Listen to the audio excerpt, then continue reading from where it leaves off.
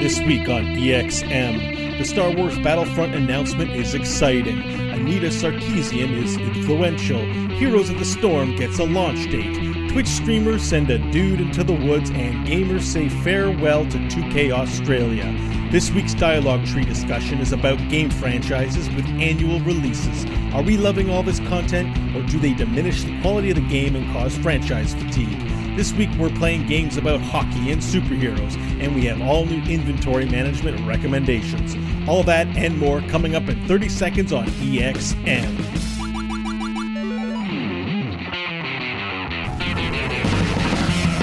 In your face, semicolon. You're now listening to exclamation mark.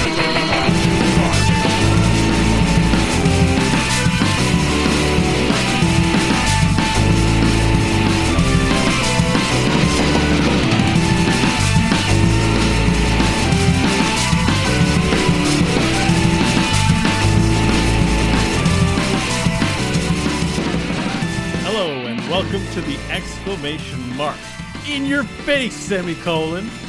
This is a podcast where me and a couple of my friends talk about video games. So if video games was what the doctor ordered, then the doctor was not a quack. He was right.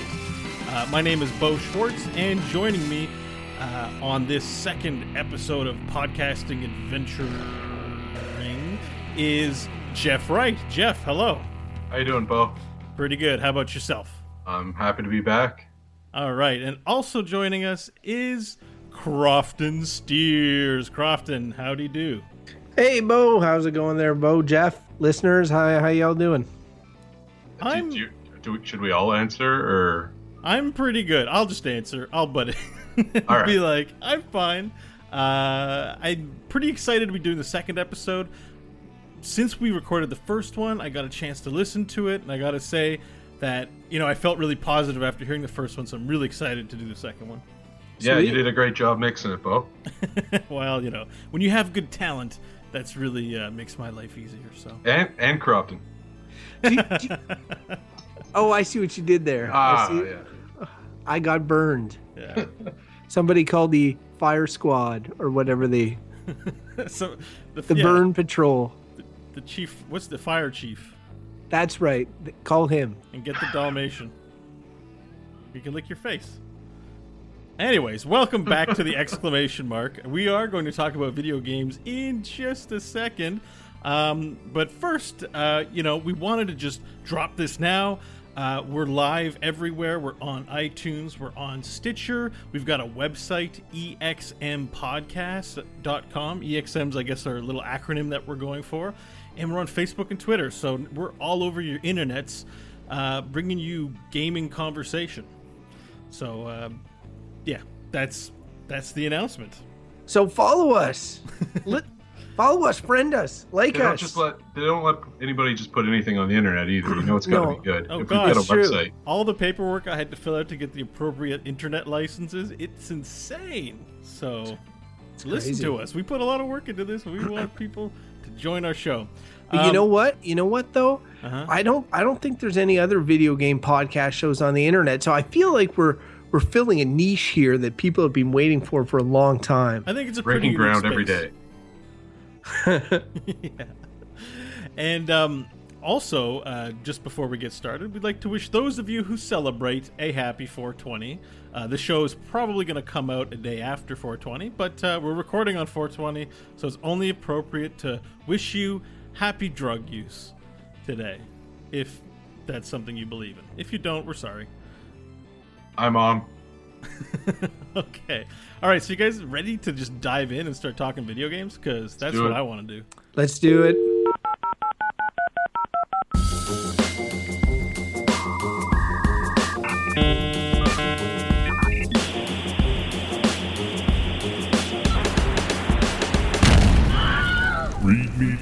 readme.txt. All right, this is readme.txt, and we're going to bring you some headlines that we're going to talk about.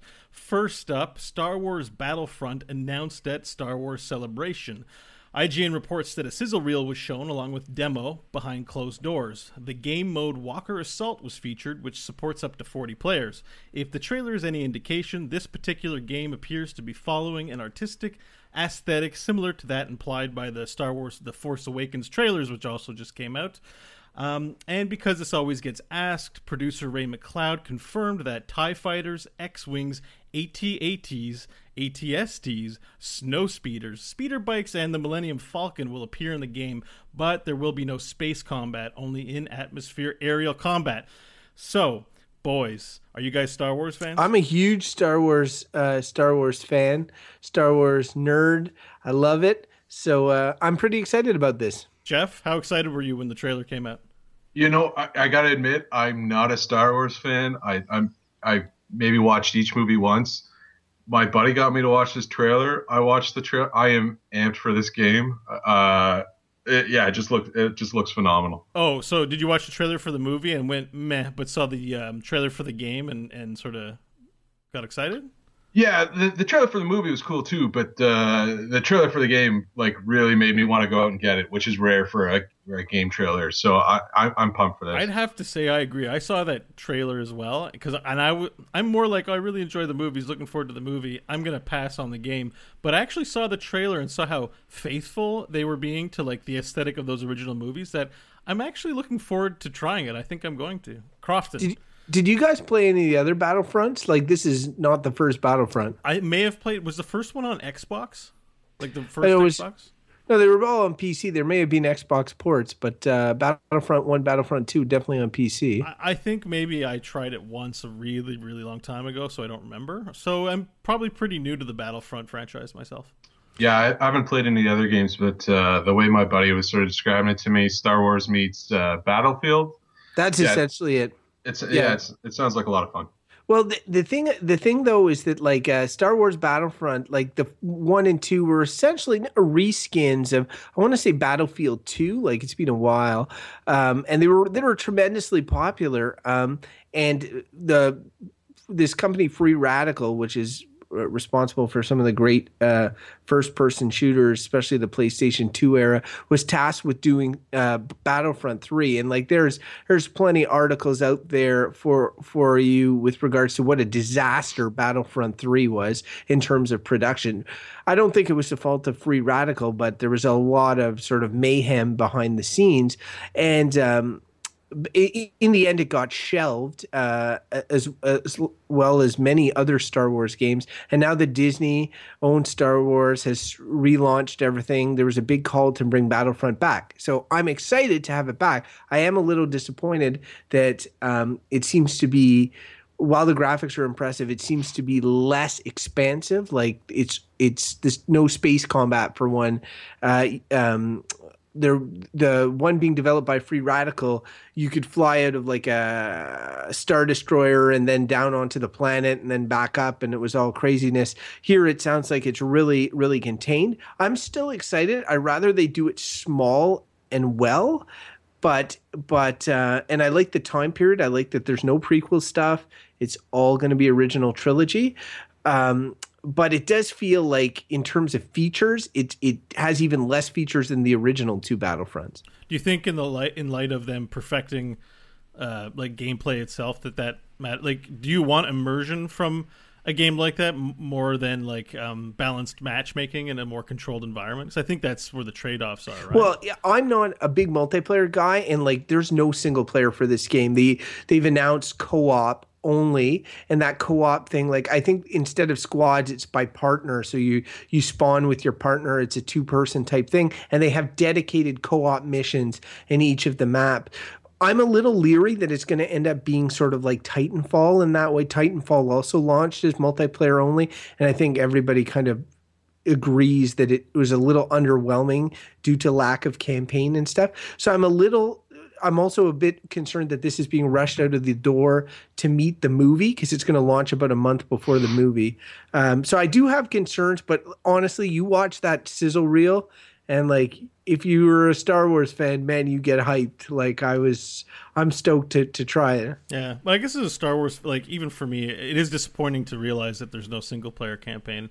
But I get that games have to make a decision nowadays to be more multiplayer focused or single player focused, because it takes a lot of resources to make both, or to, keep both in. So, it's kind of like, oh, it's a sweet Star Wars game. They did really well with it. And it's like, oh, there's no single player. But maybe a sequel will come out and they'll have it then or later.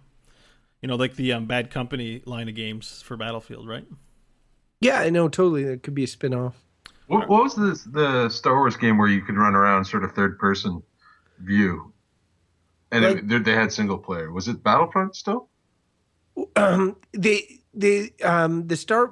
you can switch between first person and third person, and they announced that for this one as well. I think you can switch between views. So yeah, Battlefront's always been the ones where you engage in the giant multiplayer combats, but there's been a lot of third person action adventures. Like Star Knights Wars. of the Old Republic, is that one? That was an RPG, a role playing game, but games like I remember Shadows of the Empire. This is on Nintendo 64 with Dash Rendar, or Jedi Knight. All those series of Jedi Force Knight. Unleashed was third person as well. Wasn't it? Oh yeah, Force Unleashed would have been the last big release, a Star Wars release, since they sort of shut down the old studio.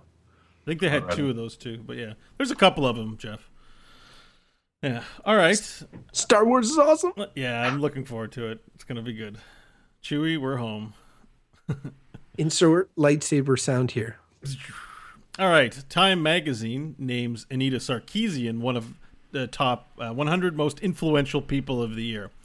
According to a write-up by Will Wheaton in Time magazine, Anita launched a crowdfunding campaign for Tropes versus Women in Video Games, a web series that would explore 5 common and recurring stereotypes of female characters in video games. She hit her goal of 6,000 on the first day and ultimately raised more than 150,000 for the project. But she had also become the target of vicious, misogynistic harassment that included death and rape threats, pornographic vandalism of her Wikipedia page, and a coordinated effort to have her Kickstarter flagged as terrorism. In the face of very real abuse and threats, Anita has refused to back down. She continues to speak around the world about the role of women in video games and popular media. Now, that's all directly quoted from Will Wheaton in Time magazine. But it's pretty notable, I think, if someone in the video game industry gets, high accolade as such a thing. And it's kind of this very curious thing that someone in her critical, like a position of criticism, does. You don't see that every year, or I was going to say every day, but every year in the Time magazine. Have you guys sort of been following this hot button topic of what some people call Gamersgate, but other people say that's a mischaracter, that title for it is kind of a mischaracterization of what's going on? Have you been affected by this at all, or? I'm sorry, Bo, you just cut off there. Hello. I could hear him all the way. Oh, sorry, I must have cut off. I'm sorry. Oh, it's okay. So has this Anita Sarkeesian or the Gamergate, or sort of this idea of women's studies in video games sort of affected you, or you've come across this?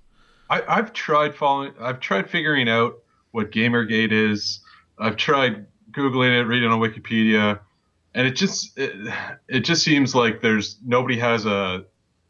no two people have the same definition of what this means, and it just seems like a lot of people are bringing their own bias to this issue. So if you guys could explain it to me in like 2 minutes, if you give the elevator pitch, yeah, I would much appreciate that. Well, I think there's an argument about whether or not Gamersgate is sort of an appropriate name for it, but I think the argument is kind of missing a point about the argument over the name of what to call it is like the least important thing about it.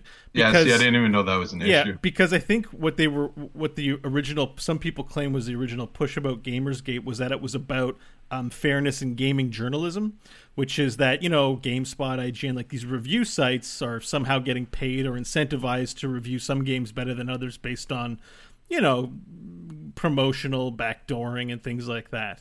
Yeah. So like it's about journalistic integrity.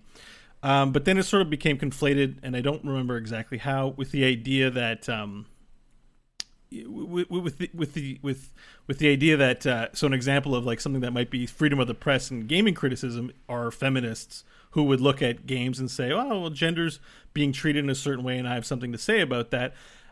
where they're being attacked anonymously on the internet through death and rape threats and things like that. So there's an argument about what the name is. What's in fact is going on is that there are women who are criticizing the content of games. These are women gamers. They're not, Joe Lieberman in Congress or wherever he works, saying we have to ban video games and, put restrictions on them. This isn't about censorship.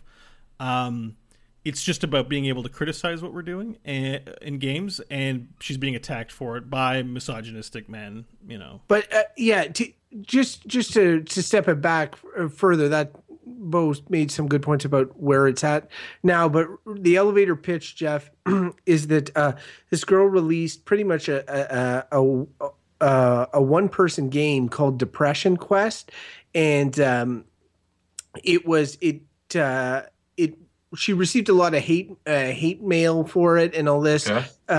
This is Anita Sarkeesian or somebody else? This is her name is Zoe Quinn, the lady who made Depression Quest. And shortly after its release, an ex-boyfriend wrote that she had an affair with a games journalist, and it just sort of tainted the positive press that the game had been receiving. So her ex-boyfriend was trying to say that the reason the game was being so well received was because she had an affair with the media. And so I think misogynistic gamers were, and that's not everyone, but we're pointing to this as what Bo mentioned earlier about companies paying money for good reviews. It's sleeping for a good review with someone for a good review. That was the implication, which was really just baseless, and it led to this Gamergate sort of. People who were on the side of this argument would say, hey, it's about journalistic ethics, when in fact what it's really about is how women are treated in the game industry. And this game that she released, which is a single person game that's just very basic in terms of mechanics, but it's about tackling a large issue in depression. She really did not deserve to be treated this way, and since then it spiraled into this thing where about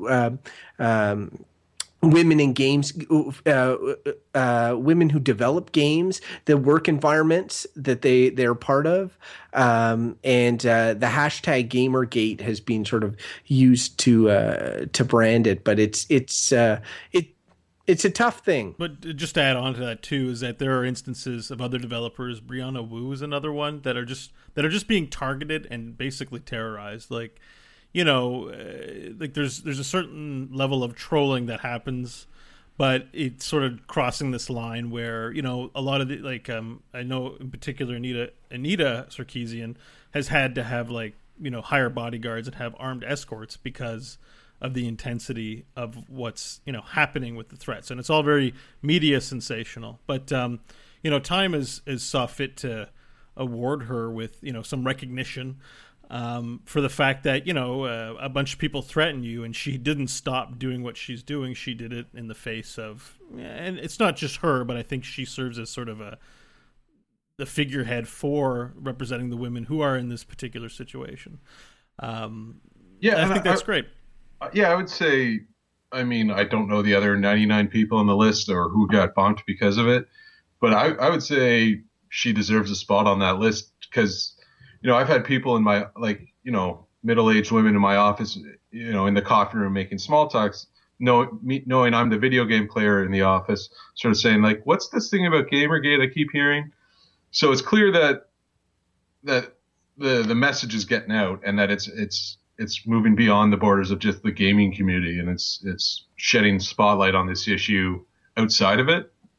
And the representations of women in games is getting like it's getting somewhere we can't ignore it anymore. Like you have big games like Hideo Kojima's releasing his new Metal Gear game.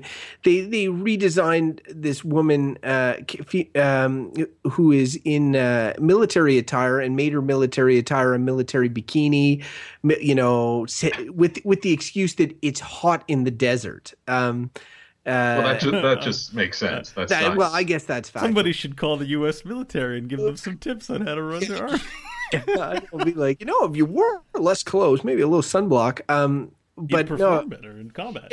And so I'm glad there are brave women out there and men who are sort of pushing reforms. And I think the general consensus with regards to Gamergate is that it's creating positive change in the industry. So hopefully that's going to continue. All right. Anything more to add before we move on to the next I think you could talk about Gamergate and women in games for, an entire episode of this show. So I think we should probably just move on, but maybe we can revisit in the future. Right. So on behalf of the exclamation mark, we'll say, go, Anita, go. Congratulations. All right. Heroes of the Storm launch date announced. According to the official Blizzard site, HOTS will launch June 2nd, 2015, followed by an open beta period starting May 19th. The game is currently fully functional and well polished with a recent update. It has 30 playable heroes, over 130 skins, 14 steadfast mounts, and 7 dynamic battlegrounds. Can you tell I copied this off their site? Those battlegrounds are dynamic. Nothing is confirmed, but it is very likely we'll see new content before or announced concurrent with launch. So this was just announced today. It's hot off the presses, so... or I guess if you're listening yesterday or in the past, but the game is finally coming out and I'm just excited for it. So it's like been many years in the making, and maybe you guys will actually play with me. Maybe you've given me those beta keys, and I've never played a Dota game really. Like maybe I played Awesome Knots one time with you, Bo, that you told me was a Dota. I was like, yeah, all right, but for the most part, it's never been sort of a genre that appeals to me. I maybe I see myself trying it if it's, it's free to play like Hearthstone was, and maybe it'll capture my attention, but it just seems a little too, so it sounds weird saying something's a little too hardcore for me, but this is what I feel like it sounds like. Well, if you're ever going to try a MOBA, it's going to be HOTS because, it's not as it's not as unforgiving as all the other ones that you mentioned. They've made it very simple for people to play. It still might not be for you. I mean, it's multiplayer PvP Diablo style, top-down isometric view. But I'm a very simple man, Bo. It's very simple to play. You don't have to worry about buying items. You don't have to worry about picking which skills in the right order. The decisions you make are very small, like they're not very impactful, so it's hard for you to make those mistakes. So we'll see. But Bo, today I burned white rice. Nobody was surprised. Little decisions can be big. I'll give it a shot. Jeff, are you interested in that one at all? Nah, it's really not my style.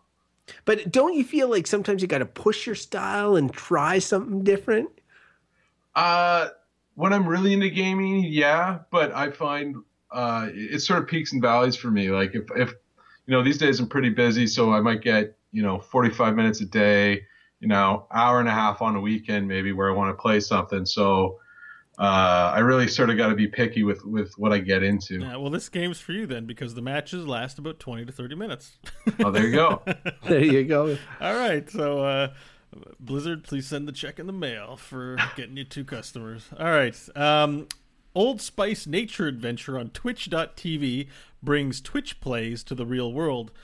In its article, Old Spice explains to The Verge, "This man we have placed in the bounteous grandeur of nature is contractually obligated to do everything you and millions of other internet users tell him to do."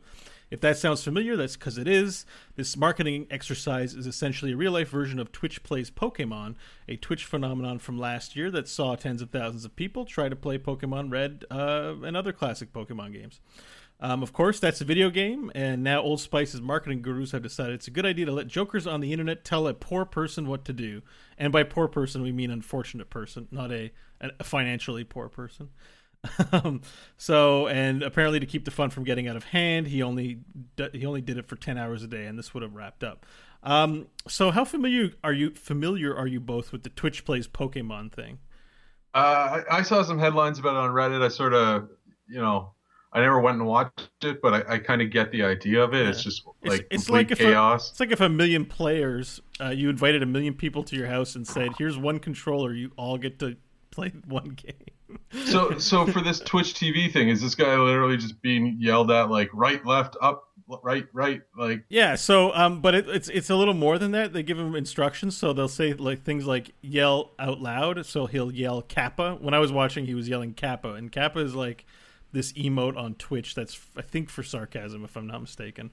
And also they had him flip all the picnic tables. So there's a bunch of picnic tables, and it's just like you vote. Like I think it's like, within a certain time span, people have to input the command, and then he'll do whatever's selected. So they had him flipping all kinds of picnic tables when I was watching, and he ripped a book apart and he dumped garbage on his head.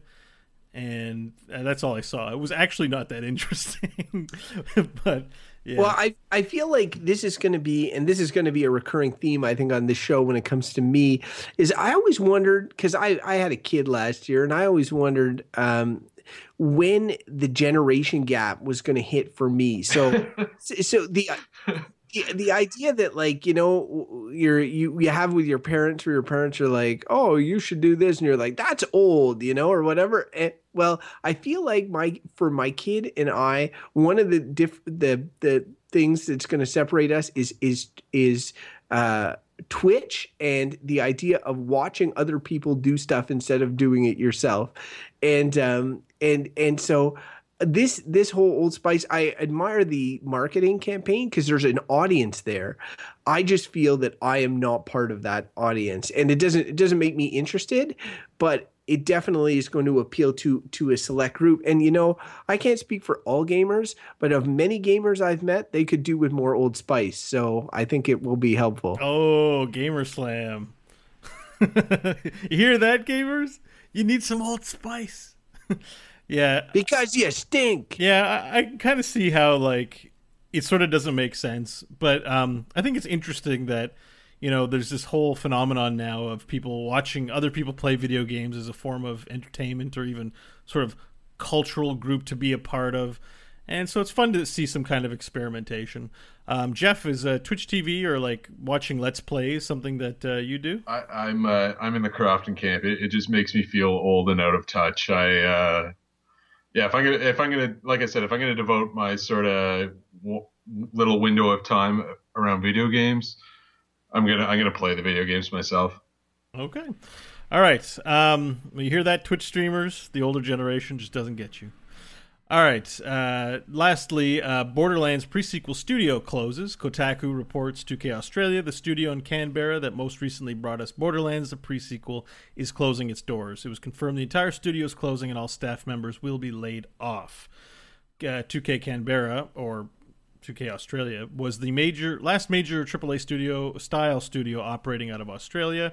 They had a hand in making games like BioShock, Freedom Force, and most recently Borderlands. How do you guys feel about this? This particular company is responsible for actually some good games. It's kind of bad news. It sucks, honestly, and I disclaimer here, and this probably not going to be the last time I mention this. I worked in the video game industry, and I don't now, and for a while it was. It's great, like it's a lot of fun, but they take often advantage of people's passion. They pay not necessarily as much as you would get paid elsewhere, and stability is not in large supply. If a game sells, you might be around. If it doesn't, you could be gone. And it sucks because this company in particular made a lot of great games. I know they're offering to relocate a lot of them to other 2K studios. But, when you live in a country such as Australia, relocating to the U.S. is no small thing. And I think what bothers me the most is I think that this is a sign, like you're seeing iPhone games make, like, that Kate Upton, be my hero, God of War, Game of War, Clash whatever. of the Titans or something. Yeah, make a ton of money, tons of money, hand over fist. You've got Candy Crush Saga. You got all these games, and you have indie games that are starting to grow. And then so the AAA studios, you're seeing more backlash against AAA games that don't deliver everything that everybody wants. I think of The Order that just came out on PS4. They probably invested tons and countless man hours putting together this game, and everybody was complaining that it was too short. So I think it's thankless having a AAA studio right now, and I think you're going to see less and less of them as people migrate to where the money is, and it makes me honestly concerned for the future of games. Because I would say, AAA studios are also where some of the best in gaming, like full gaming experiences where they come from. I mean, not that there's great indie games. There are great sort of PC game shops that are around. But AAA titles, they really try to go all out and tell like a sweeping story with a high sense of immersion, and that's important too. It's sort of it sort of sucks that it can be such a high risk, high reward kind of business venture. Yeah, I've kind of seen the movie industry go the same way. They sort of seem to be cutting out the middle class. It's either the big budget sort of like Avengers 27 or Call of Duty, whatever edition we're on now, or like the one that you make on a shoestring budget. So I think they're cutting out squeezed out like in the middle, like mid-budget sort of style games. Exactly, the ones that the studios don't know that they'll make a blockbuster, and because the biggest commodity too, it's not even for like gaming success, is that it's people's time. Like I have so many games in my library that I've bought and haven't played because money is not the issue. Enthusiasm is definitely there for games. I can only spend so much of my time playing games. That's what I'm doing. I have to decide between all these choices that are out there.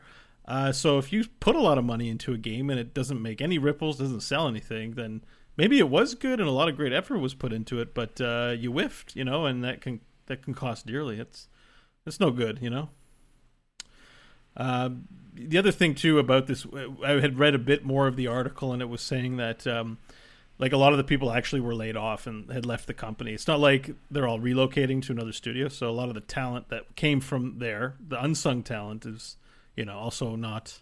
We don't know where they are.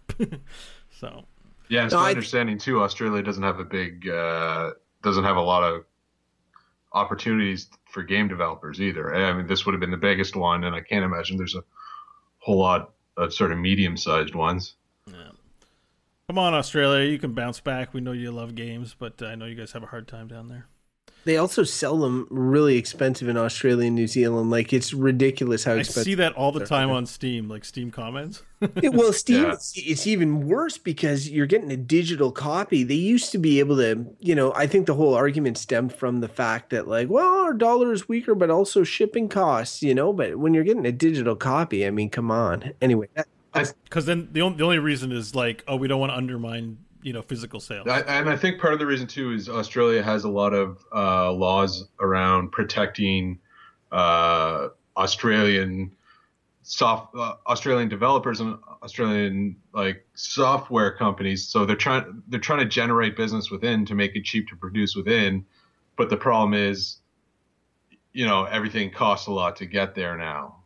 I think it's the same issue with Brazil. It's one of those things where you can fly from Australia to pick up a copy of Photoshop and fly back for cheaper than to just buy it in Australia.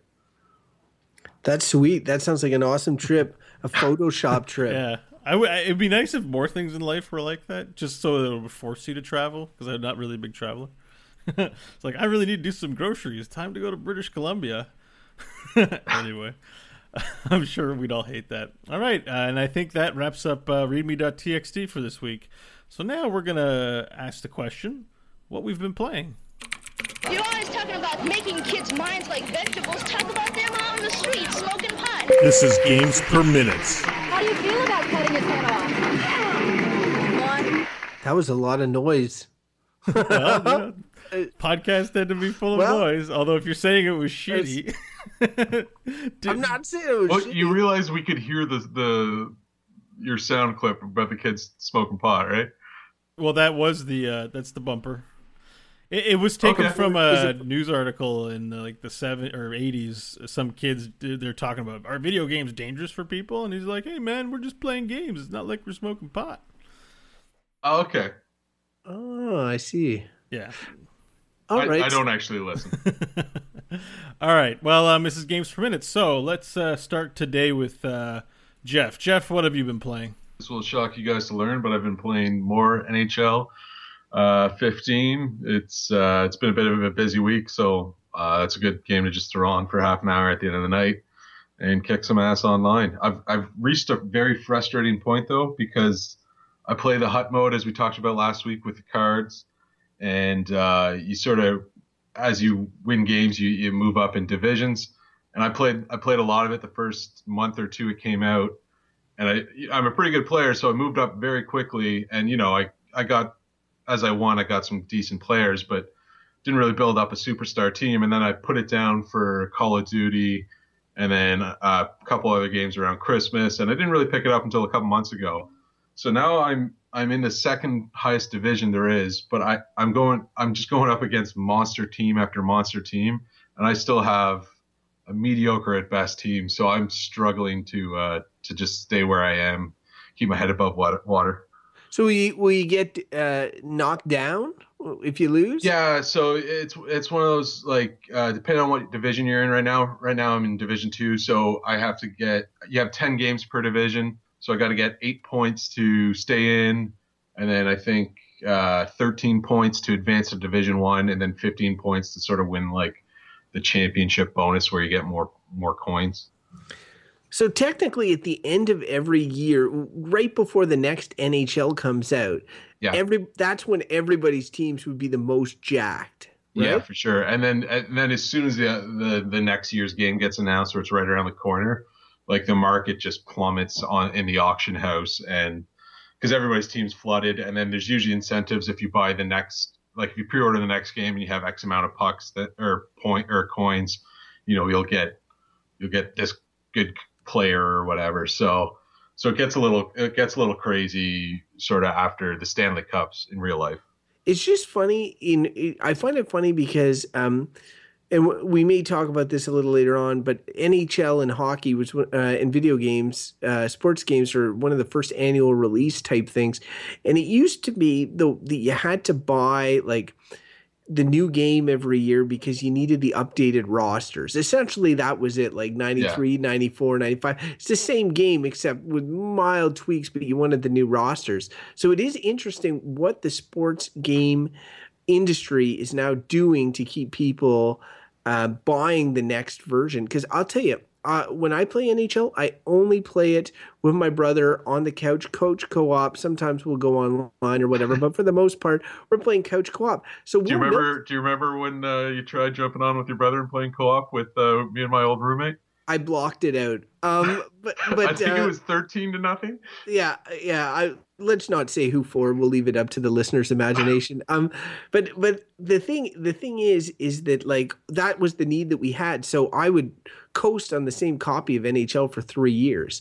And if that's all you want out of it, like that, it's good enough. Like if you're not a big NHL fan, you don't want the latest. You don't care about the latest rosters. That's all you really need. And it's funny you mentioned they roster let us updates. They let us download the updates for quite a long time, I think. Yeah, basically up until the end of the season.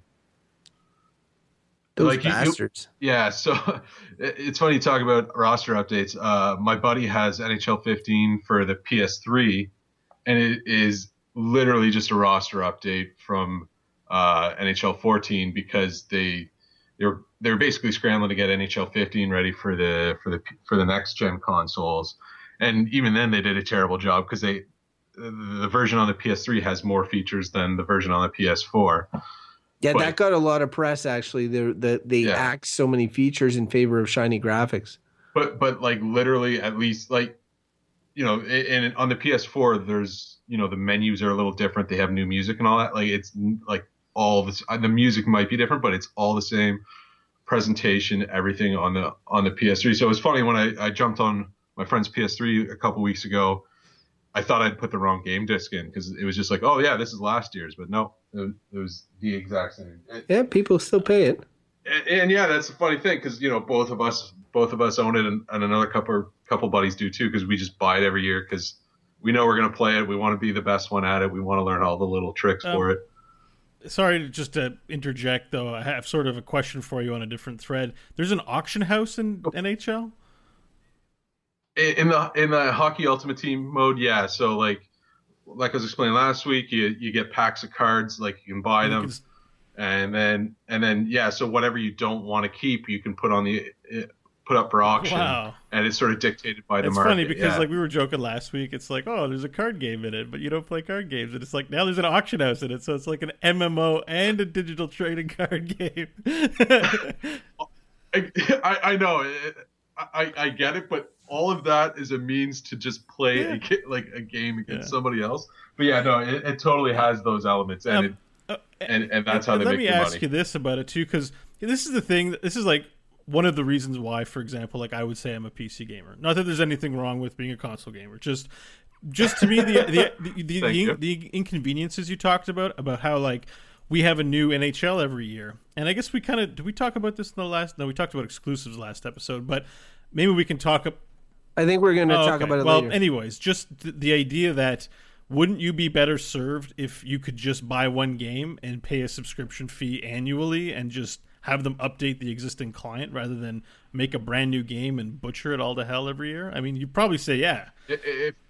If they did that for NHL, yeah, sure. But like if they sell it on the computer, I guarantee it's the same thing. They stop updating the rosters after X date, because and then you got to buy the new one. Because they're stuck in that business model, is what I'm saying. Yeah. Well, they're not stuck in it. They're making money off of it. Well, yeah, they're stuck making money. Because I think there's a tension on that vector, which is like, they're not always stuck because they can't make money alternatively. It's just, sometimes success can be bad for a game because it's like, well, we got to put a new one. They have that expectation of having to put a new one out every year. And if they don't make it, then they don't meet their expectation, but they have to for investors. So they are going to release the games, and then they're not going to be as good as previous ones, and that just sucks for their customers, basically.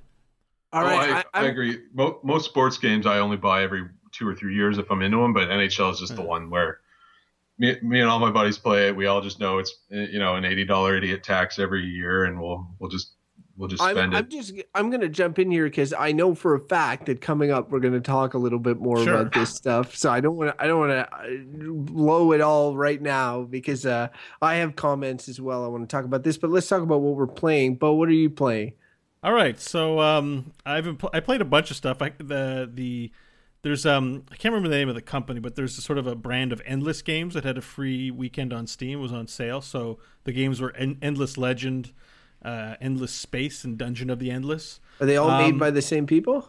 Yeah. So I already owned a Dungeon of the Endless, but I gave the other two a try, and I had played that. I don't think I have enough to form an opinion on it. But I checked that out.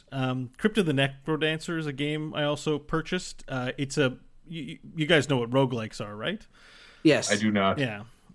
Basically it's a procedurally, randomly generated dungeon that has permadeath that you play through. You go level per level and you get items, and it harkens back to like the ASCII days where games were just letters, arranged on your computer screen. So this is a mix between that and Dance Dance Revolution, which is like you have to kill monsters to the beat, and you can use your own music and stuff. It's in alpha right now, early access, but it's a lot of fun, and I'm looking forward to the finished product. But the major thing that I want to talk about that I spent actually a good 2 days playing was Marvel Heroes. Have you guys heard of Marvel Heroes? I've heard of Marvel Heroes. Now this is one of those things where like it kind of snuck up on me. It appeared on Steam one day or whatever. It looks like Diablo with Marvel characters, and essentially had the like you'd buy each character. It was free to play. Came with like a certain amount of characters, like shitty ones like Hawkeye, and then if you wanted good ones like Spider-Man, you had to lay down money. And I remember it was about a 6-on-10 game, but I hear that they've been updating it and it's better. Yeah, so the game was previously called something else, and I think they rebranded it as Marvel Heroes 2015 just to give it a new coat of paint. The game is free to play. The good news is, Crofton, you get daily login rewards, and the reward for day 2 is basically you get a free hero purchased. So you don't have to. You won't be able to play all the characters, and there are a lot of them now. There's about, I think, 50 different heroes you can play compared to like the 5 in Diablo you get. But are they just reskins? Like, is Hulk and Thing the same guy? I haven't played them all. There definitely are similarities. Like, they all have movement abilities, but they're superheroes, which means they're awesome. For them to, they are awesome. For them to be like, feel like the superheroes, a lot of them fly or have telekinesis or, can lift up cars and throw them at things, which is something you can do in this game, incidentally. You can't do in Diablo. It's a lot of fun, and you can get free heroes playing. They also give you one of the free starting heroes on the first day you play. So I have 2 heroes that I own that I didn't have to pay for, and so I haven't dropped a cent in the game. Who are the heroes, Bo? We're dying. My free to play one was Black Widow because she's awesome. Looks like the Scarlett Johansson thing, but with the Russian accent. And then the second one, I picked up Psylocke. Psylocke?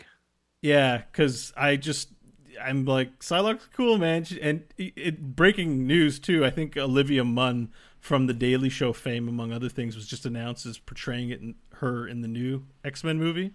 Psylocke has never been in any films. But I think she's the brother of Captain Britain.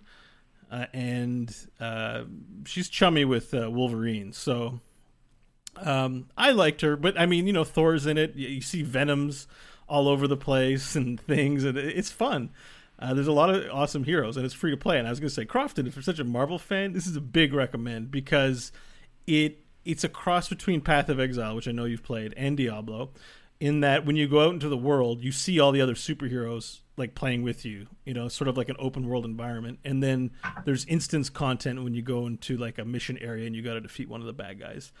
It lacks the polish of a game like Diablo. There's definitely like the sound isn't great and it's hard to read some of the text bubbles. Like there's a lot about it that doesn't feel like super high quality polish, but you get the experience of being a badass superhero. And that's kind of what I want from that game mixed with an ARPG. So I really enjoyed it and I'm going to keep playing. Sweet. That one does sound like one that maybe I would give it a shot. I again, like Jeff mentioned earlier, I'm on the sort of time crunch type thing as well. But that is like just because of the ease of access, and I am a Marvel fan and all that sort of stuff. I would think about checking that out. That's probably a PC exclusive, I'd imagine. Yeah, it's PC exclusive. All right, I will talk about what I'm playing. I mentioned it last episode. I'm playing Infamous Second Son, which came out about a year ago today and was one of the PS4's first big exclusives. I've actually played Infamous 1 and 2 on PS3.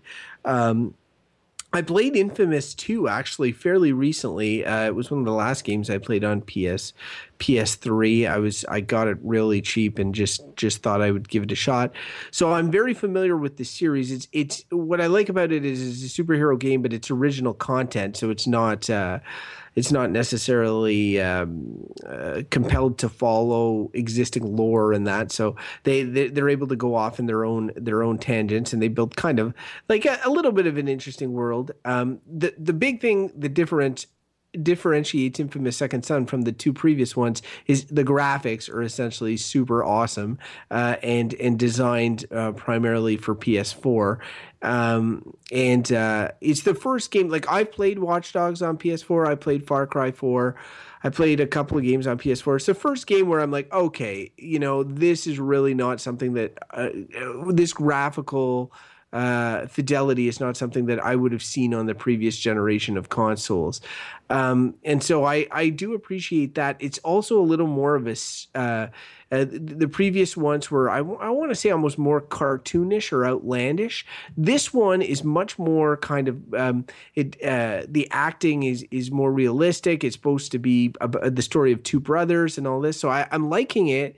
But I do have issues with it because it hasn't shed some of the things that the previous 2 games did that were outdated at that time and are now completely outdated, such as the binary like red-blue decision making. So for those of you who've never played Infamous, You can either do something. You can either be a good guy or you can be an infamous sort of anti-hero villainy type person. Good guy is sort of blue, bad guy is kind of red. So like you have all these choices in the game where you either do the blue choice or the red choice, and you build up this sort of karma meter, and you can level up and get powers that are unique to that side. It sounds pretty cool, but it feels really arbitrary in the context of the game. Which path did you choose, Crafton? What do you think? Good guy. Yeah, I'm a good guy. I can never take the red choice in any of those games. I just have to do the good guy. You guys suck. Yeah. You need to embrace the power of the dark side. But I played the game too. I thought the graphics were impressive, but yeah, to me it didn't add a whole lot from the first two. You talked last week about Watch Dogs feeling like they figured out what was cool by committee around a conference table. Like this one was brutal. Okay, like he wears a leather wristband around his wrist, and he wears a toque when he's inside, even though it looks warm.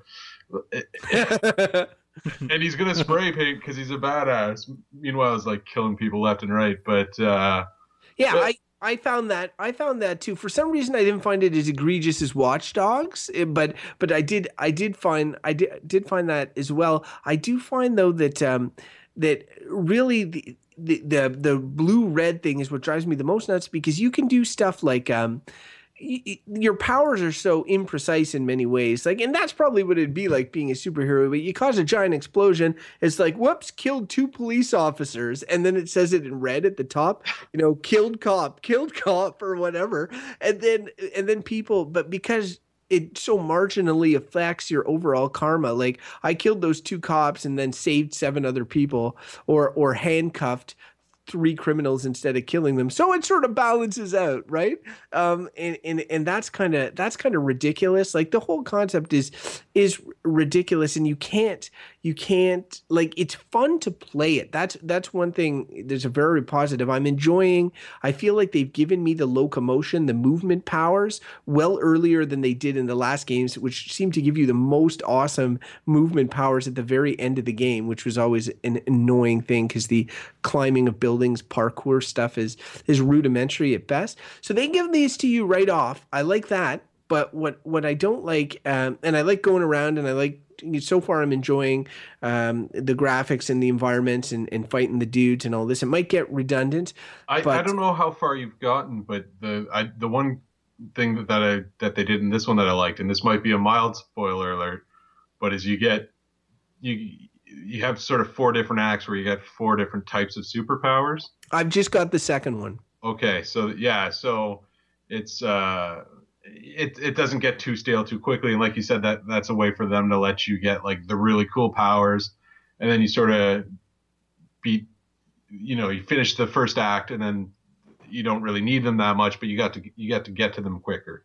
Yeah, and I like how each one has its own sort of locomotion power, and you choose, and they're all city based. Like, so far, I've had neon, I have smoke and neon. So you're draining to charge them. You drain from the neon. The graphical effect is really nice, but also it's the idea that he's sort of one with the city, and he is a First Nations Aboriginal character, which I think is like nice, being that there are so seldom First Nation characters, and the fact that he isn't identified that way. It's not like he's walking around with a giant headdress or something. It's just part of the background. I like the themes of, like, being one with the city and all this, like, but they don't really explore those. They feel, like you said, designed by committee and a little bit window dressing. Like, I am enjoying it though, and I'll probably play it to completion, and that says quite a bit right there. I've liked the Infamous games. I think that they're probably due for maybe a rejig and a modernization in the way that they handle things. And it does feel a little bit like I played City of Heroes, which was an MMO. It's shut down now, but in that game, you would sort of be on the grind chasing powers, and you'd go and you'd have to kill like 10 of one guy and then 10 of another guy, and then, just to build up your character. I do feel there's a little bit of that grind on this as well. So, could be better, but it's sure pretty to look at. Speaking of which, Bo? What? Oh, because I'm pretty to look at? Thanks, yeah. Jeff. That's nice of you to say. I was just wondering what your favorite superpower was, because I don't know anything about Infamous. Is there a really fun superpower, Crofton? Oh, I would say like I have, because there's, as Jeff mentioned, 4 types of powers. I only have 2 types. Each type has got like a zillion powers within them. But I would say the one that I've enjoyed the most. I always enjoy locomotion powers the most, the ones that allow you to move across the map, and not necessarily the ones that are, blast these dudes in the face. There's only so many different ways you can blast the guys in the head. But as we all learned in college. Blast the dudes in the face. I think that's the show title. I don't think so, Bo. But yeah, so I'd say the locomotion ones, and I probably prefer the smoke one, which allows you to turn into a puff of smoke and sort of shoot through the air, through fences. You can go up through vents and appear at the roof. The camera like shoots up the building and you appear at the top. It's a pretty neat effect. And you also have these superpowers, like mega powers, if you will, for building up your karma meter. So if you do enough good deeds, without killing cops by accident, you're able to use like a very visually impressive power that pretty much clears the screen. Those are the most awesome to look at. Yeah, okay. I like how if you have good karma, your reward is mass murder.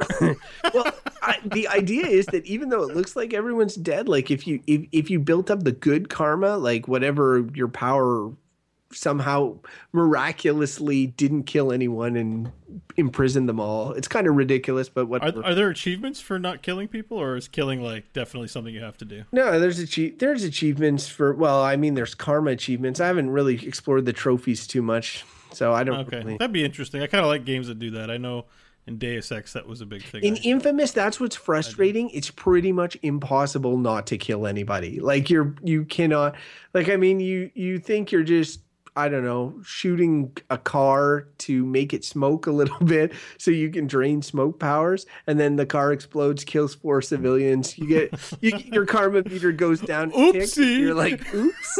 Oh, well. Spaghetti! Hey, I'll put handcuffs on the next 3 bad guys I see, and it'll all balance out. Don't you wish life really worked that way? I do.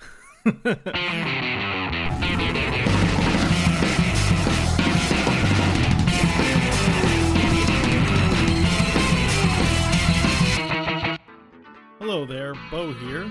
Just a quick little ad break to let you guys know about another great podcast that is a part of our podcast family called Good, Bad, or Bullshit.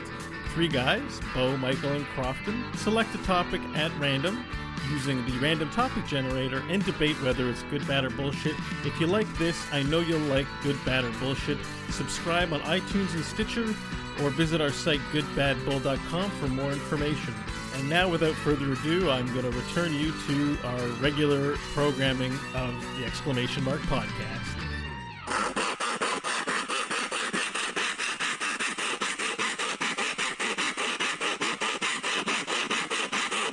This is Dialogue Tree. Welcome to Dialogue Tree. And this is where we take a popular topic in the gaming community or the gaming industry or the gaming zeitgeist and talk about it. And this week, our topic, gentlemen and ladies and gentlemen listeners, is annual releases. So games like Call of Duty, sports games like NHL, we kind of telegraphed that this was going to be the topic a little earlier. Hey, you guys were getting into it already, so let's just expand on that. That was just foreshadowing. We planned foreshadowing. All right, so then let me just just continue on my train of thought, and if we covered it, we covered it. But if I decided tomorrow that I was going to be into NHL, part of what I would want from this online game service would not. I don't mind spending. It's not the money. If it's $200 a year in purchases, hey, maybe that's fine for me. It's definitely an inexpensive thing to do. But my deal is that by releasing new games, they're essentially reinventing the wheel all every year. And I realize they have to do that because of the console environment. But in a perfect world, on PC. You can see my bias there. It's just that they can keep, like online games. There's a lot of games now that have been out that have been around for 5 or 6 years.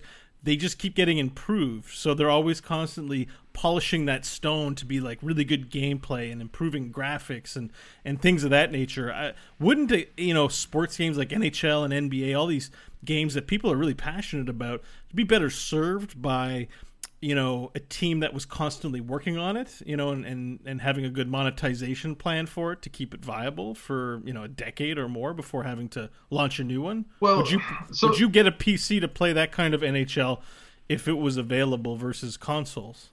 I would take a pretty close look at that model for sure. I mean, the teams, there's teams of developers that are trying to improve on the last years every year. I get it. They're, it's mostly a cash grab, but to me, it's just you're just spending your money a different way, right? I spend $70 on the game every year, and then once the next one comes out, I'm ready to start anew. I jump back into the hut mode where everybody is starting fresh too. It's nobody's rewarded for having been grinding it out for the last year while I've only played it, an hour every night for a month. But I just interject really quickly to say a lot of online games do ladder resets. Like it wouldn't be an obstacle for a game of that nature. But to expand on what Bo's saying, though, and I'm not necessarily saying I agree, because I definitely think that partners like the NHL and NBA want the big launch of a title, and it's never gonna go to like a Marvel Heroes type and sort of constant thing. But right now you have developers already on somewhat tight teams that are working on the next year's NHL, while there are developers that are working on updating the current year NHL and fixing bugs, etc.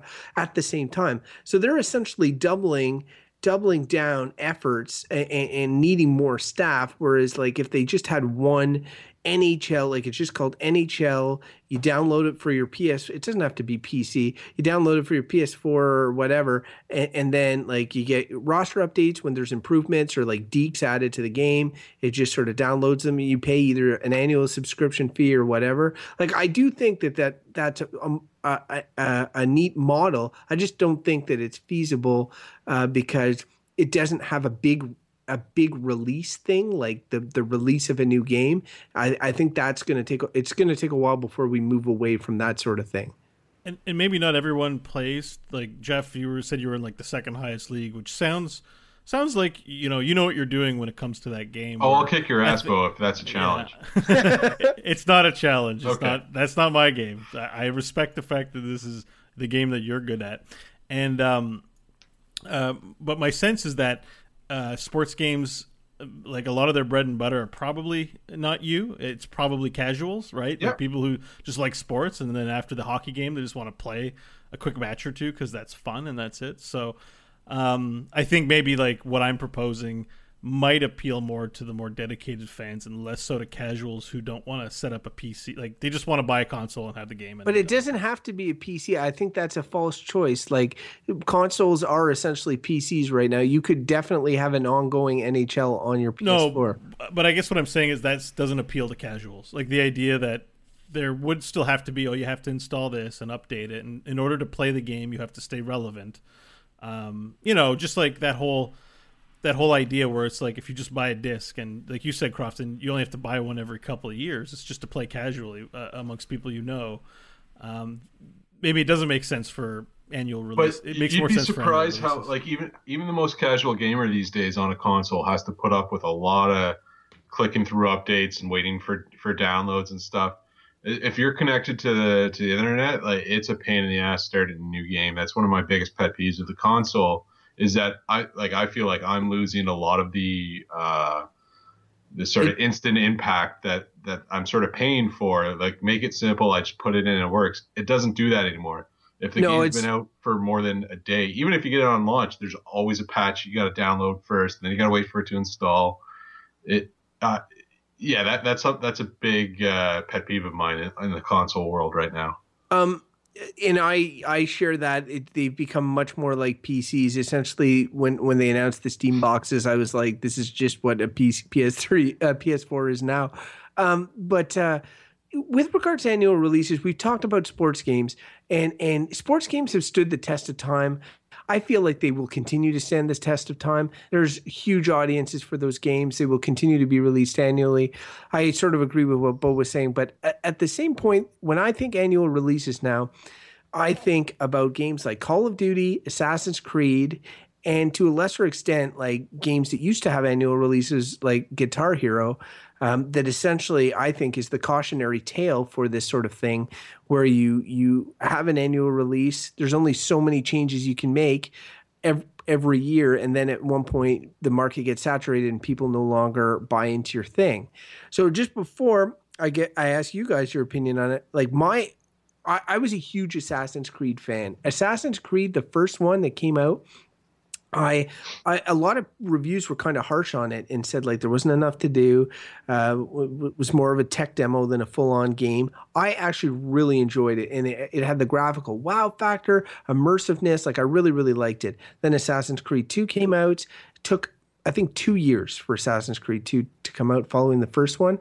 I was super stoked for Assassin's Creed 2 when it came out. It was my most anticipated game of that year.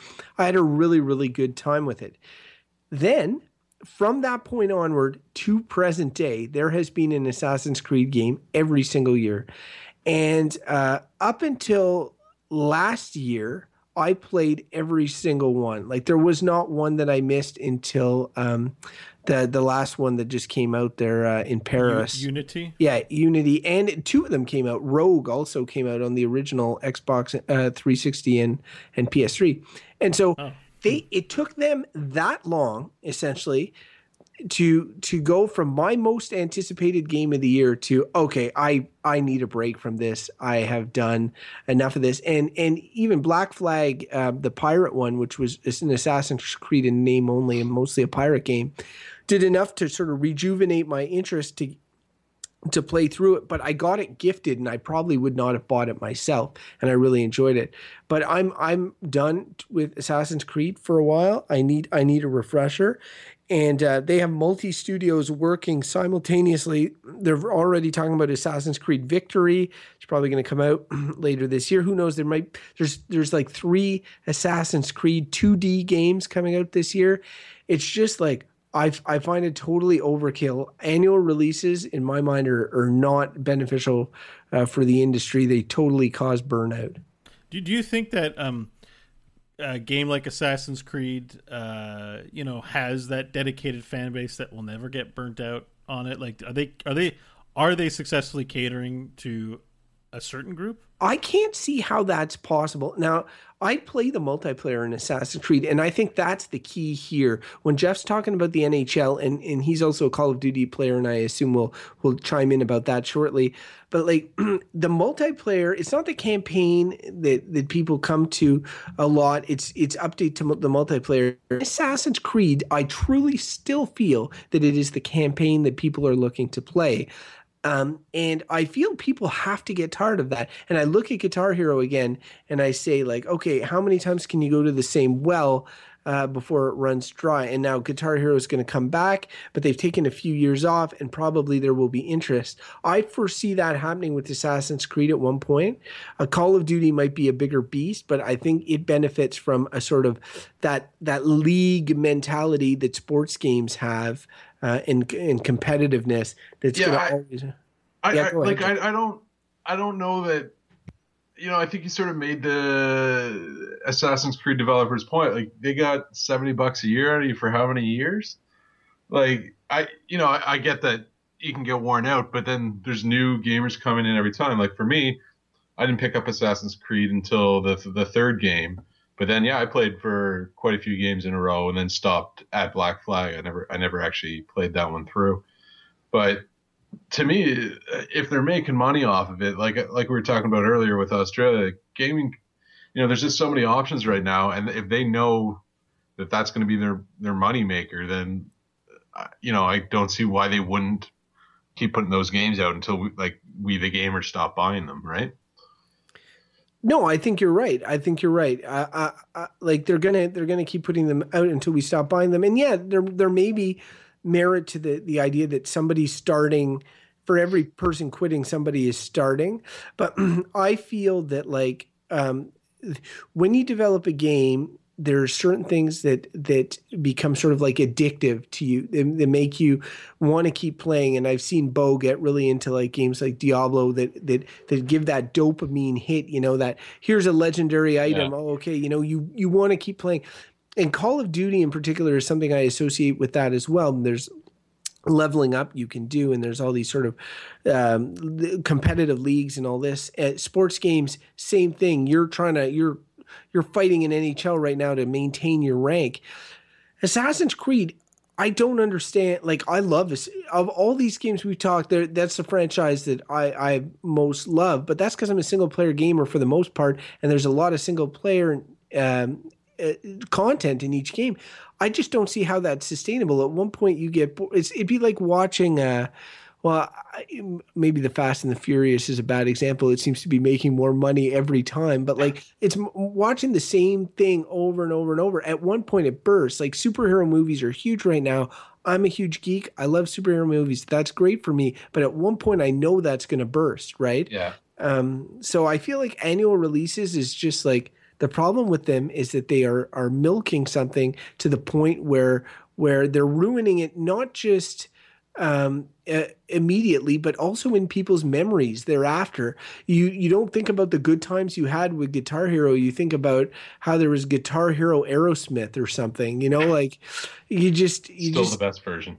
So you just can't take it anymore. So anyway, I would really like it. Even biannual releases. Like, if there was a new Assassin's Creed every second year, I feel like that would be better. Yeah. I think, like you said, I play Call of Duty. I pick it up more often than not every year. There's been some years where I haven't. And like the sports games are often just roster updates. Oftentimes Call of Duty will feel just like map pack updates. But they understand better. Their market is very much the jumping in online, making it quick and easy. And so they're always tweaking that, sometimes too much. I would completely agree with that. But it's one of those games that you know what you're going to get every October, November. If you shell out your money, you're going to get a couple months worth of fun out of it.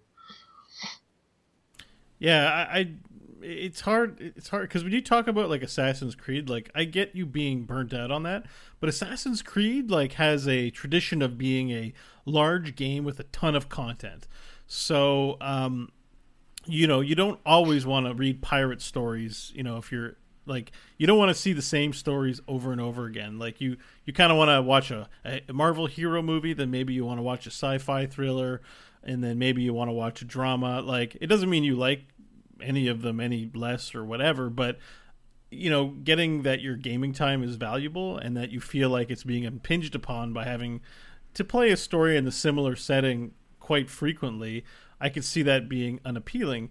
But like, I think about like the games that I really, really enjoy, and how if they had annual releases, I totally would be like, if Diablo had an expansion pack every year, I'd be buying it every year and playing it. Maybe I would get sick of it. I don't know, but I don't think there's as much unique single player content in a game of an expansion of Diablo, which can be pretty much completed in a day, I think, or even less. Versus, an Assassin's Creed game is like 70 hours, 60 hours. Yeah, it's like 60 hours. Yeah, like, it's a lot. And if you're a casual player, you play a couple hours here and there, that might take you a month or so to get through. So I think it can come to monopolize, and I think that's where that fatigue comes from. But like, I've worked with people who are just like, "Oh, Call of Duty's coming out, I'm gonna buy it." But like, I've played online with them. I know what their habits are like. They're probably gonna play like 2 hours a week. Like, they're buying it because it's like Jeff, like you said, it's a map. It's just new map packs, new assets. It's the newness that's fun about it. Yeah. But they're not like. They're not playing it like 5 billion hours and being like, "Oh, another Call of Duty, I'm so fatigued." And I think you hear from people who play the games like a lot, maybe might make that complaint, but casuals don't. I don't think so. But I come from like a lot of the games that I like that have that sort of, that could be tempted into like annual releases, just aren't, like League of Legends and all that. Like, they tend to just have ongoing products that get put up for sale, and maybe you buy it, maybe you don't, depending if you're interested in it. So I feel largely unaffected by annual releases. Jeff, just jumping in about annual releases, because I know you and I both play Far Cry, right? Yeah. I played Far Cry 4 almost and it just so happened I was late to the party on Far Cry 3. I played it a year. I played it in January of not this year but last year, and then I got the PS4 for Christmas this year, played Far Cry 4 in January of this year. So a year apart, I played these two games. And I enjoyed Far Cry 4 a lot, but it definitely suffered from me having played Far Cry 3 just the year before. Oh, now, absolutely, yeah. If Far Cry, and I know that Ubisoft is looking into this, annual releases of Far Cry. So if Far Cry 5 came out this year, and it's another world, it's another, kill peacocks instead of hippos or whatever. Do you think you would be less enthused? You love Far Cry 4. Do you think you'd be less enthused? You probably. I would definitely be less enthused if it came out soon. I'd either wait for the price to drop a bit or I'd pick it up, but not go into too much. The Far Cry 4, like you said, it's a very content and side mission heavy game, so I wouldn't be able to get into it as much as I did Far Cry 4 without some more time passing, or if they rehauled some major things about the gameplay. Yeah, I think also there's a bit of a shift in how games are developed too, because I notice in a lot of situations that the engine might stay the same between, like, there's sort of a slowdown, so there might be the same engine, like they're just updating assets. A good example of this, it's not an annual release, but Crofton, you said that Borderlands, the pre-sequel, which you kindly bought for me, and I'm very grateful, was also sort of coined as Morderlands, in the sense that, like, my ultimate review is I played a ton of Borderlands 2, and I've barely touched Borderlands, the pre-sequel, because something about it was missing, and it feels like it's like an expansion to it, but somehow not quite connecting with me. So I feel like there could definitely be temptation for burnout on annual releases in content-heavy single-player experiences. But I get that online experiences constantly need to be revised and updated to keep the game feeling fresh, just like, hockey jerseys change and, rules get adjusted as things happen in that game or whatever other sports. So it kind of makes sense that those games get a lot of attention that way.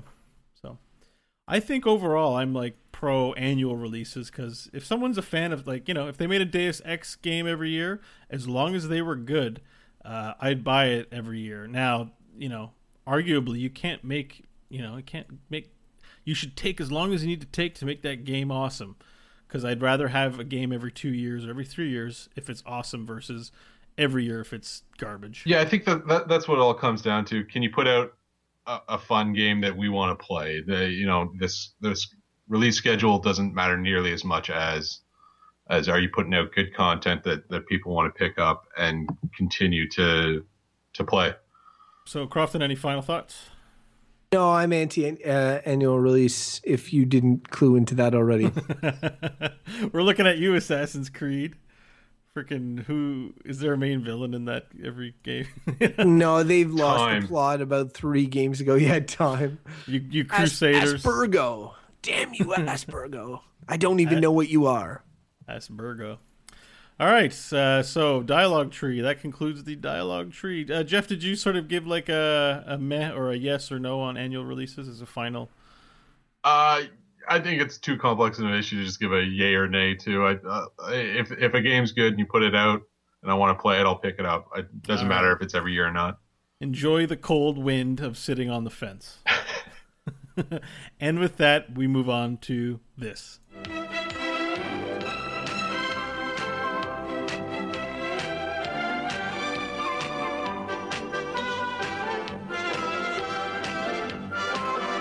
Inventory management is a challenging and inexact science. Welcome to Inventory Management, where we answer the question, should you spend your cash or vendor trash? All right, to start off this week's inventory management, let's go with you, Crofton. Well, Bo, you sort of gave a little hint to where I was going here. We spoke last week about Deus Ex, and it got me thinking about Human Revolution. And in particular, we had recommended that Jeff play it because he didn't. And I thought more about that, and I was like, you know what? That's totally like a game that would hold up right now. Like you can play it on old consoles. You can get there's like a director's cut of it, and it's definitely on PC. You don't need a very high performing PC to run it. But the art direction's great. The music is awesome. It really has a great atmosphere.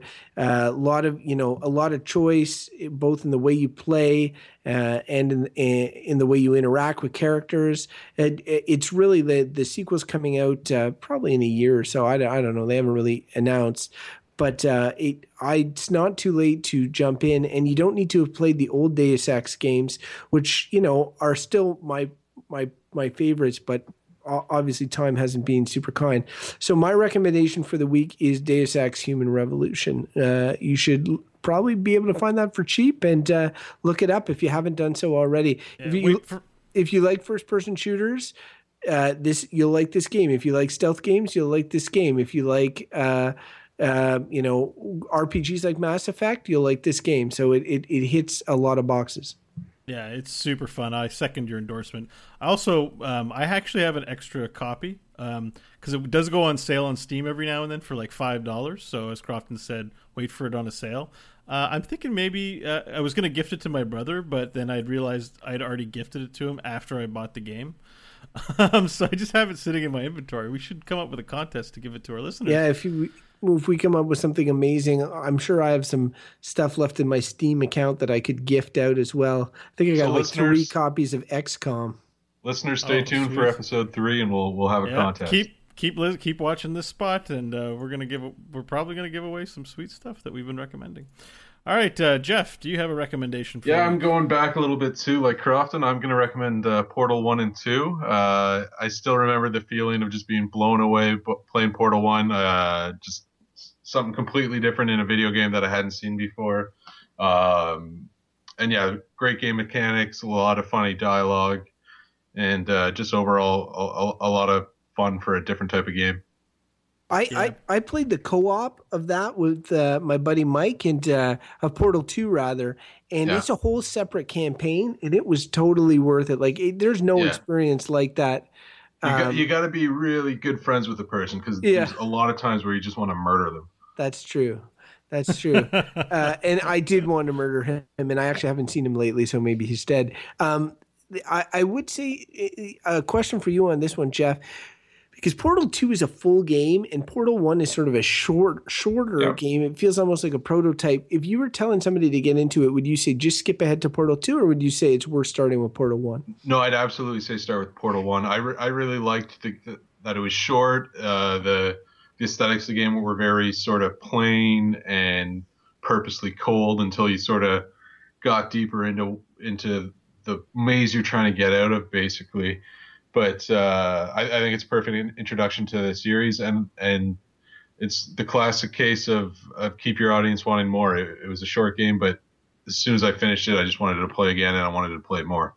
Yeah, I agree with that. Play the first one first. And actually, as fun as Portal 2 is, I found that they just tried to put a little too much in and messed with that aesthetic a bit. It was still a great game in its own right, but I would have no problem recommending Portal 1. It's not it doesn't feel too dated.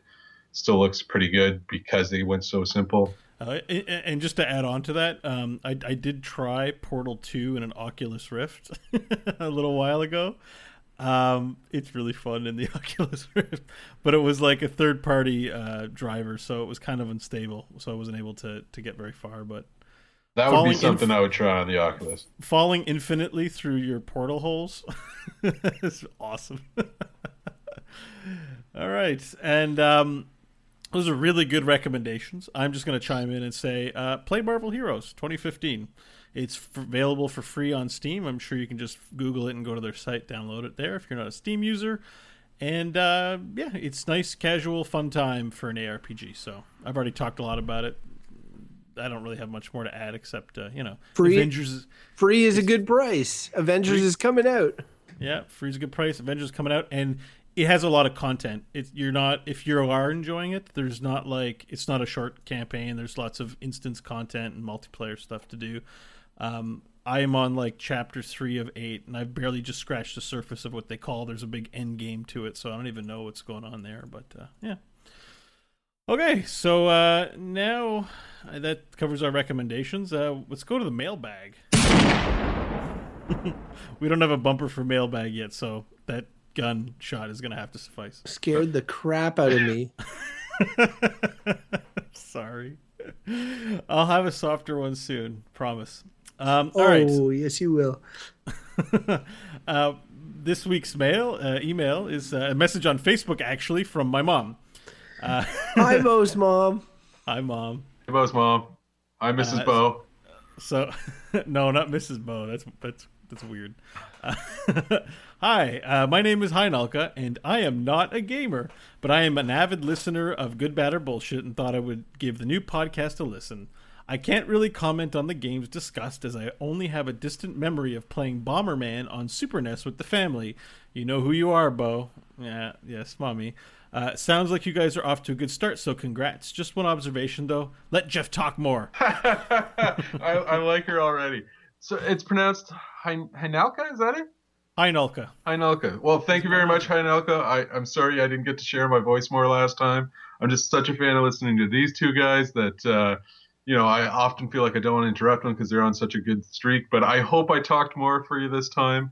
And I'll be happy to talk even more next time. Maybe I'll even recommend a Super NES game in next week's episode just for you. Man, 4-player Super Bomberman, really good.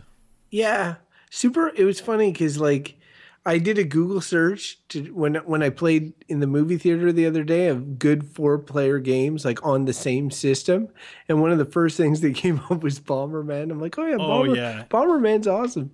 Because the Bomberman, essentially, because you don't shoot anything, you just have to screw other people by strategically placing bombs, and then your opponent's not quite realizing what you did, and then they go, ah! It's literally the only video game my dad really ever played, because he just doesn't play games, and it was like a family game. We really enjoyed laying bombs at each other's feet. There's some hidden aggression there, I think. All right, so thanks, Mom, for writing the email. Thanks, Bo's mom. Thanks, Bo's mom. Yeah, so if you'd like to send us a message, give us some feedback on the show. It's new. We're new to doing this, and we definitely want to take some constructive criticism on how we can make the show better, more suited to, being a professional show or whatever it is. Yeah. Just give us your feedback. Feedback. Yeah, the feedback thing. No, seriously. Or if you just want to say anything, you can email us at exmpodcast@gmail.com. So send us your mail. Now, if you want to find out more about the show, our website is live. You can find it at exmpodcast.com. And if you want to find out more, where to get updates on our new episodes, the best places to do that are on Twitter at EXM Podcast and on Facebook at facebook.com/EXM Podcast. But really, all you got to remember is exmpodcast.com. Just go there. All the links are there. We're on iTunes and we're on Stitcher, so if you search the exclamation mark on those services, you're going to find our show. Okay, boys, I think that's the second one in the can. Is it the sophomore effort? That's the second one, right? Yeah. Sophomore, yeah. Yeah, so, this is the one where it's shit gets real, right? Yeah, this is the part where people are like, yeah, we were expecting more from you guys. Well, an hour of my life wasted. Well, here's the thing. Like you said, Bo, if people are listening, we appreciate it first and foremost, and second off, we really do want comments. We're sort of going by the seat of our pants. You may have noticed some changes in the second episode as opposed to the first episode. There may be more changes in the next episodes, but let us know if you like something, you want more of something, less of something else. I mean, I'm sure we can twist Bo's arm. More Jeff talking. Always more Jeff talking. Yeah, more Jeff talking. And if you have any ideas on cool segments we can do, we'll definitely take those too. We like to experiment, so you think of anything that you think we would be good at talking about, then let us know. Give us your feedback. Right now, we're leaning towards sticking Bo in the middle of the woods and then having people send like instructions for how he could get out of there via text or whatever. I'm not sure how it will work. He might not get back, honestly, but well, whatever. No big loss. I'd do it. If we streamed it on Twitch, I would do it. All right, so who'd like to be the performer in this week's Master Game Theater? I did last week. I've never played it, so. Oh, so I guess I got to do it? All right. So this is a little piece from the game that Crofton recommended, Deus Ex Human Revolution, and it's something that the lead character, Adam Jensen, says. Are you guys ready? See, you build it up just as much as me. Yeah. Are you ready? Go for it. All right. I never asked for this.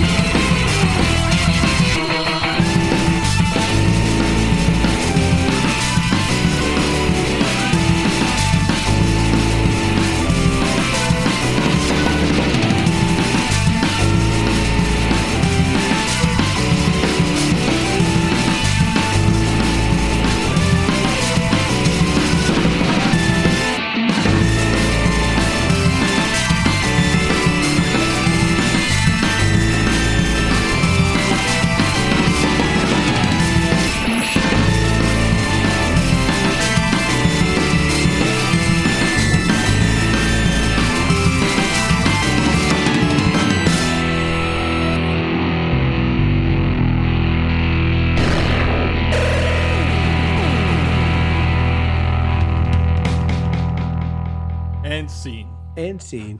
Right on.